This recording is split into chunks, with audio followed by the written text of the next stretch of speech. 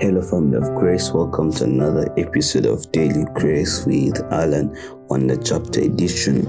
And today's one of the chapters, Genesis chapter 39. As usual, let's start off with a word of prayer.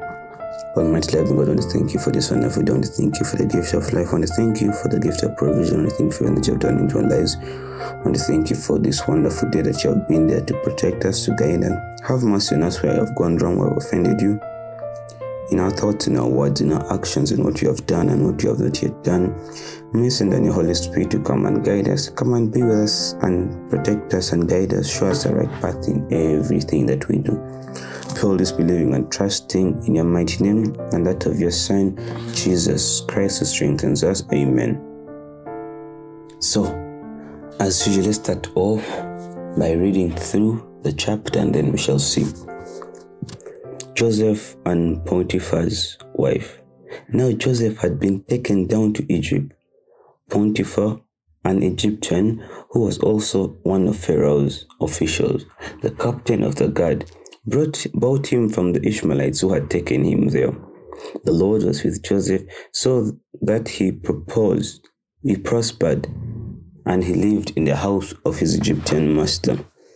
When his master saw that the Lord was with him, and that the Lord gave him success in everything he did, Joseph found favor in his eyes and became his attendant. Potiphar put him in charge of his household and entrusted to his care everything he owned. From the time he put him in charge of his household and of all that he owned, the Lord blessed the household of the Egyptian because of Joseph. The blessing of the Lord was on everything Potiphar had, both in the house and in the field. So Potiphar left everything he had in Joseph's care, with Joseph in charge. He did not concern him with anything except the food he ate. Now Joseph was well built and handsome, and after a while his master's wife took notice of Joseph and said, "Come to bed with me." But he refused. "With me in charge," he told her, "my master does not concern himself with anything in the house. Everything he owns he has entrusted to my care. No one is greater in this house than I am. No, my master has withheld nothing from me except you, because you are his wife. How could I do such a wicked thing and sin against God?" And though she spoke to Joseph day after day, he refused to go to bed with her or even be with her. One day, he went into the house to attend his duties, and none of the servants were inside. She caught him by his cloak and said, "Come to bed with me." But he left his cloak in her hand and ran out of the house. When she saw that he had left his cloak in her hand and had run out of the house, she called the house servants. "Look," she said to them, "this Hebrew has been brought to us to make sport of us. He came in here to sleep with me, but I screamed. When he heard me scream for help, he left his cloak beside me and ran out of the house." She kept his cloak beside her until his master came home. Then she told him this story. "The Hebrew slave you bought us came to me to make sport of me, but as soon as I screamed for help, he left his cloak beside me and ran out of the house." When his master heard the story, his wife told him, saying, "This is how your slave treated me." He burned with anger. Joseph's master took him and put him in a prison, the place where the king's prisoners were confined. But while Joseph was there in the prison, the Lord was with him. He showed him kindness and granted him favor in the eyes of the prison warden. So the warden put Joseph in charge of all the things in prison, and he was made responsible for all that was done there. The warden paid no attention to anything under Joseph's care, because the Lord was with Joseph and gave him success in whatever he did. Wow. So that's where we are. We saw where the Lord picked Joseph from and now where he is. So what lessons do I pick from today? Actually, the first lesson that I picked was from verse 2, which was like my favorite verse. The Lord was with Joseph so that he prospered, and he lived in the house of his Egyptian master. Now, I don't even know where to start from, but those days, the Egyptian masters had their courts, like their houses, and then their slaves would often stay like in a slave community or like in another house. You get it? A big house and maybe a small house. But because Joseph found favor in the eyes of the Lord, amen? Not like this is a funny thing. He was staying in the house of his master. Man, like, like these days you will not get it, eh? But that was a really very big thing. Man, why? Because the Lord was with him. And the word is that the Lord will also be with you, regardless of where you are, regardless of what you are doing. The Lord is still there with you. And verse 3 tells us that when his master saw that the Lord was with him and that the Lord gave him success in everything he did, Joseph found favor in the eyes and became his attendant. Amen. Now, when the Lord is with you, you'll find favor in everyone's eye. They might be jealous or what, mention them. You will find favor in their eyes. And when the Lord is with you, you're prosperous. That's not rocket science. There's no secret there. Those are just benefits. I don't know how to say privileges. Not everyone has this, by the way. But we as Christians, we are so blessed.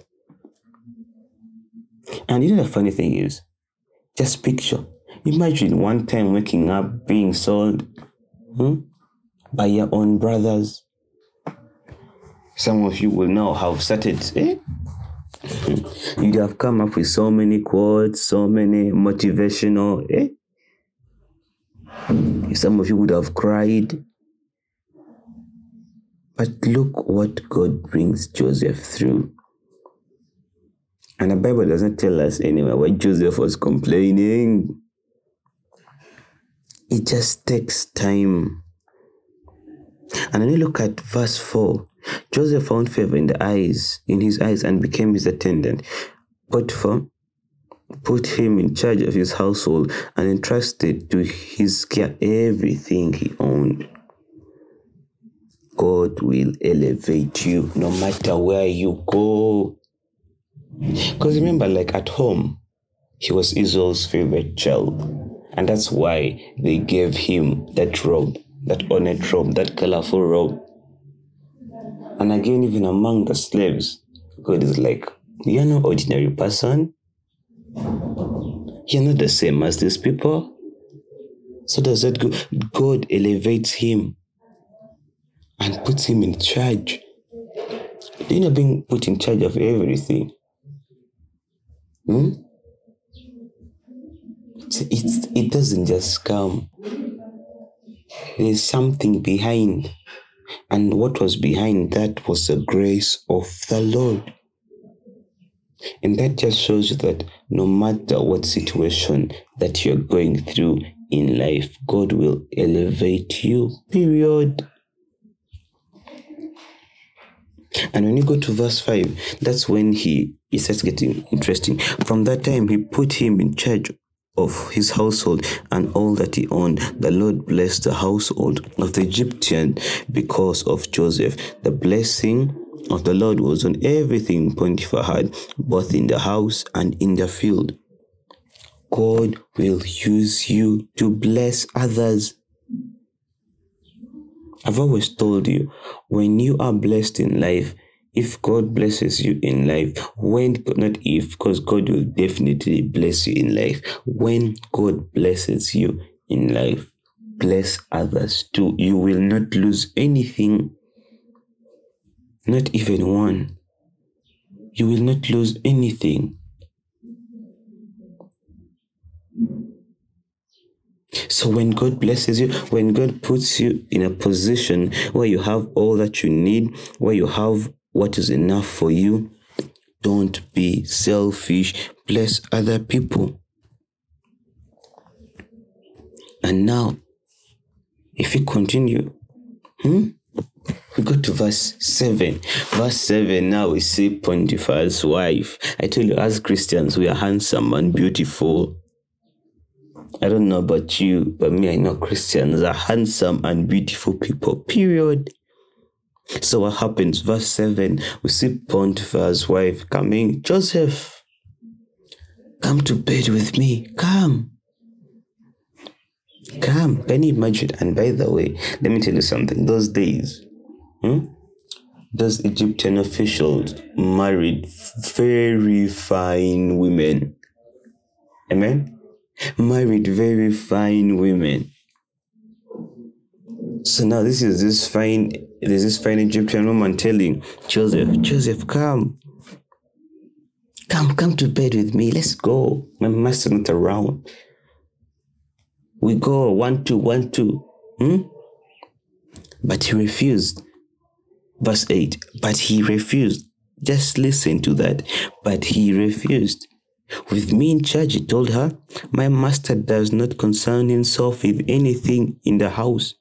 Everything he owns, he has entrusted to my care.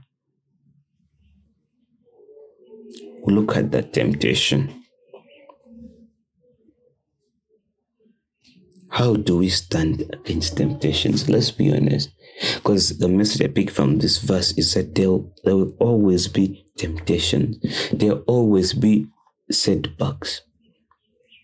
But how do we handle this? Think about it. How many times have you been tempted to do something?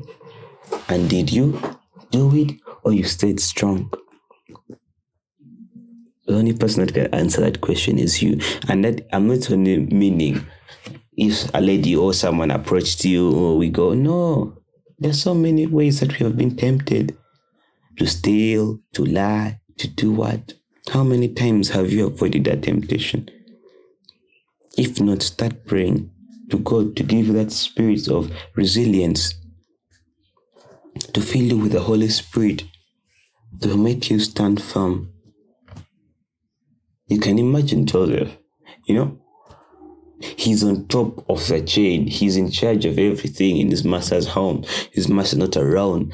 And he's not chasing the master's wife. The master's wife is chasing after him. You see now when you're Christian, I don't even know I'm laughing, but it's just, I don't know how to put it into words. But when you are a Christian, everything chases you. Money chases you. Prosperity chases you. Even women and men chase after you. So I'm not saying, for you to, now you start saying, I'm a Christian because you want all that. There's a time for everything. But back to the thing. Joseph had everything. He had a clean sheet. He could have done anything. But he says no. You could have been saying, Joseph is slow. If Joseph lived in today's time, boys would start saying, Joseph is slow. No. It's okay.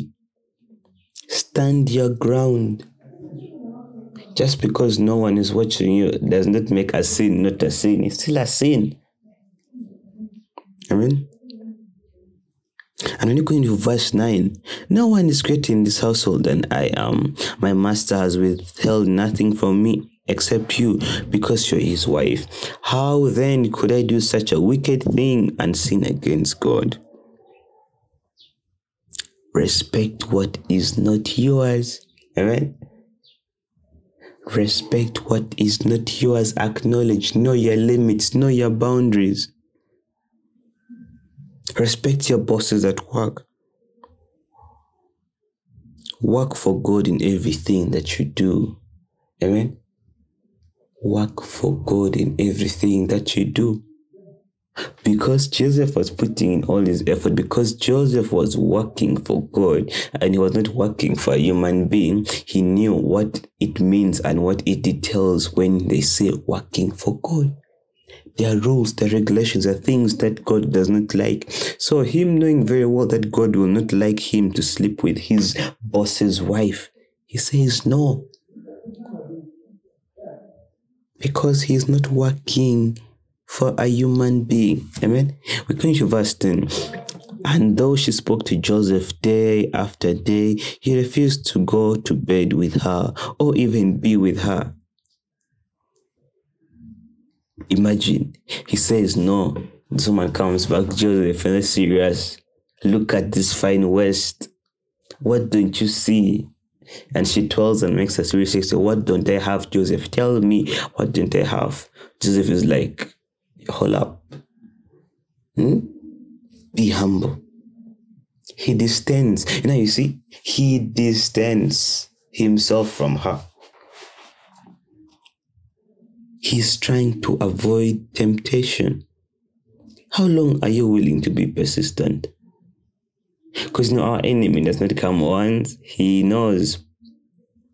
He tries, he doesn't give up easily. He tries and tries and tries and tries. He does not give up easily. Are we going to fall into that trap? Or are we going to be persistent? And just like how Joseph distanced himself from Potiphar's wife, that's how we should distance ourselves from things that tempt us into sin. You get? We should always distance ourselves from such things. And that's how we shall live a good life. And when you continue to verse 21, what's happening to verse 21? If you read in between 11 to 20, you will see how this woman acted and played and told everyone Joseph wanted to rape her, to take away her innocence. And I don't know why NIV says, make sport of us. That part was really funny for me. Make sport of us. But fast forward, Joseph is now in a prison cell. And you know how situations in prisons are. You might have not been in a prison, but you have watched those movies where people are in prisons and all that stuff. So at least you have a glimpse. But now Joseph is here in a prison. And verse 21, the Lord was with him. He showed him kindness and granted him favor in the eyes of the prison warden. Can someone just, I don't know, just thank God. I don't know, clap for God. I don't know. No matter where you are, God is with you. And that's all you need. That's all you need. And lastly, verse 22, so the warden put Joseph in charge of all the things in the prison, and he was made responsible for all that was done there. He put him on top. Because as Christians, that's where we are. We are heads, not tails. We are top. It's just so funny. It's just so funny. And if you just see, imagine, Joseph did nothing wrong. Have you ever thought of that? He worked hard, but now he's in prison for something he did not do. A prison. Can you imagine a prison? But what does God do? God is still with him. God elevates him in that prison. Imagine it were you in a prison for something you wouldn't have been done. You'd even lost faith at that point. That's when you stop believing and trusting. That's when your faith starts bickering. And it may not be an actual prison. You can be in a financial prison, an academic prison, a social prison, whatever prison you are. Know that the Lord who put you there will lift you and will put you into the top. Get some time. Read Genesis chapter 39. What do you understand? Meditate on it. Tell us what you learned. You can email us dailygracewithalan@yahoo.com or send us a direct message on Instagram or Twitter at dailygracewithalan. Really love to hear from you. Almighty Father, I want to thank you for this wonderful day. I want to thank you for the gift of life. I want to thank you for today's message, Almighty King of Kings. We see how Joseph moves from being the top in the chief's house to being the top in a prison cell, and makes us know that wherever we are, that no matter where we are, you'll always be with us. Let us always see you near us in whatever situation that we are in. We pray all this believing and trusting in your mighty name and that of your Son, Jesus Christ, who strengthens us. Amen.